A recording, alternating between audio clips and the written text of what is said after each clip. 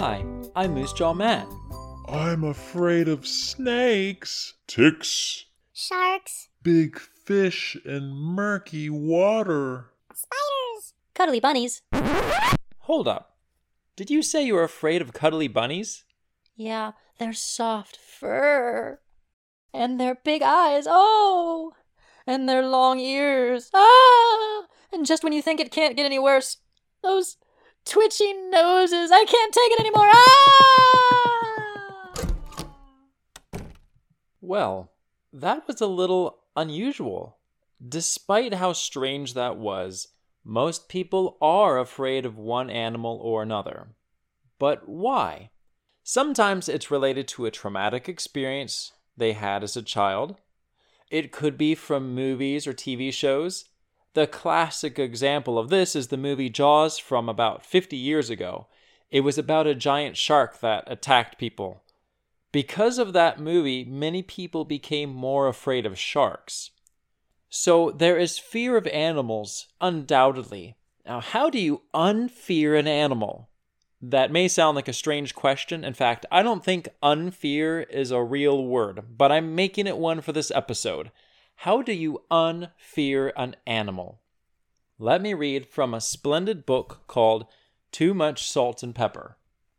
The author here, Sam Campbell, is talking with a girl named Carol, teaching her about lessons in nature. He says, "Get out the binoculars, cameras, the magnifying glass. Let's look closer at things than we ever have before, for if we see things well, we shall understand them, and if we understand them, we shall appreciate them." Carol saw a snake, and she said, "It is the only creature I fear a little," she said, a bit apologetically. "I wish I didn't." "Come, Carol, look more closely at this little fellow who has paused at the foot of a stump and looks up at us, running his forked tongue out and in so rapidly. What is he doing? Merely getting acquainted with the world around him. Come, Carol, stoop over this tiny green creature. Let go of your fear for just a moment." As we learn to understand the world, we feel more of its purposes, find more of its beauty, and sense more of its harmony. It is in getting closer to nature that we overcome our ignorance and learn that which makes us see the world in more beautiful light. It is in our lack of understanding, our ignorance, that our hatred and prejudice are formed, and our appraisal of animals as well as of people. So how do you unfear an animal? We fear because we do not understand. Much like the episode about useless animals from a couple weeks ago, once we learn more about what animals do and how they help nature altogether, we see how they aren't useless, and it can lead us to appreciate them. Once we can appreciate a creature, we fear it less. So how do we unfear an animal? By learning more about it, by letting go of the fear and seeing it as a creature. This last week, we were out walking and we saw a snapping turtle. And when I was a boy, I used to have some nightmares about snapping turtles. I don't know why, but I used to fear them terribly. But on the trail, of course it's out of the water, I looked at the turtle and thought, that's just a turtle. Sure, it has a strong bite, a snap. I don't want to put my finger in its mouth. That would be foolish. But it's just a turtle. It's trying to get across from one side of the trail to the other. And we watched it for a while, and the poor thing was scared senseless. It was watching us closely, and it couldn't move very fast. But in watching the creature and observing it and learning a little bit about it, thinking of it as just an animal trying to get through its day, trying to find a meal, I feared it less. There's a lot of tension in the world, and it's not new, but it has grown in recent years. Much of that is because some people don't understand others, and some of them don't try to. With this misunderstanding comes fear and hatred and prejudice. When we understand humans and animals, appreciation grows, and fear lessens. You may have heard of the conservation efforts of John Muir many years ago. the work of Jane Goodall with chimpanzees, or seen the photography of Ansel Adams, but another naturalist, more or less forgotten, is Sam Campbell. Described as the philosopher of the forest, Sam Campbell spent much time in the north woods of Wisconsin, Minnesota, and Canada. He connected with animals in a close and personal way, earning their trust to the point that they often came to him, even staying in his cabin in the woods.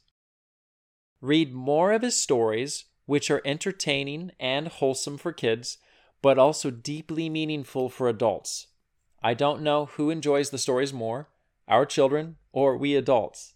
The book I read from is called Too Much Salt and Pepper, and it's written by Sam Campbell, and there's a whole series by him. You can find one of his books on the moosejawmat.com store.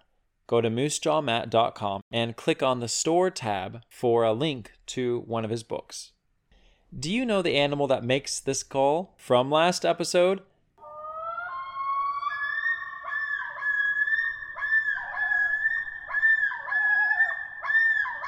The mystery animal is a loon. The common loon, to be exact. Now, here's next episode's mystery sound.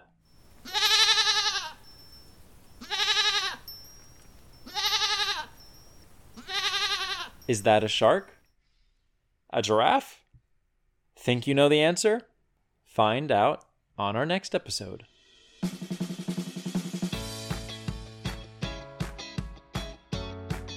I want to say thank you, Ann Stewart. She shared on our Facebook page that there are 20 million species of animals. If you remember, scientists have to estimate how many animal species there are because new species are being discovered often.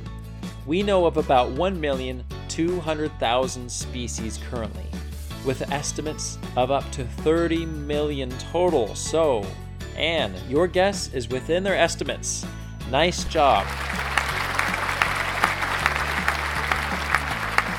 It has been so nice to spend time together exploring more about our world.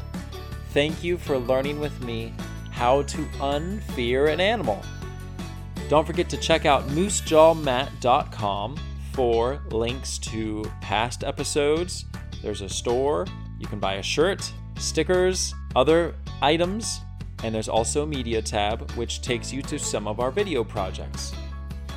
Finally, don't forget that you can ask me a question and I'll answer it on an upcoming episode. Or consider sharing with me how you've been exploring your world. Record yourself speaking and send it to me in an email at natureandscienceforkids@gmail.com. I'm Moosejaw Matt. Until next time, keep exploring your world.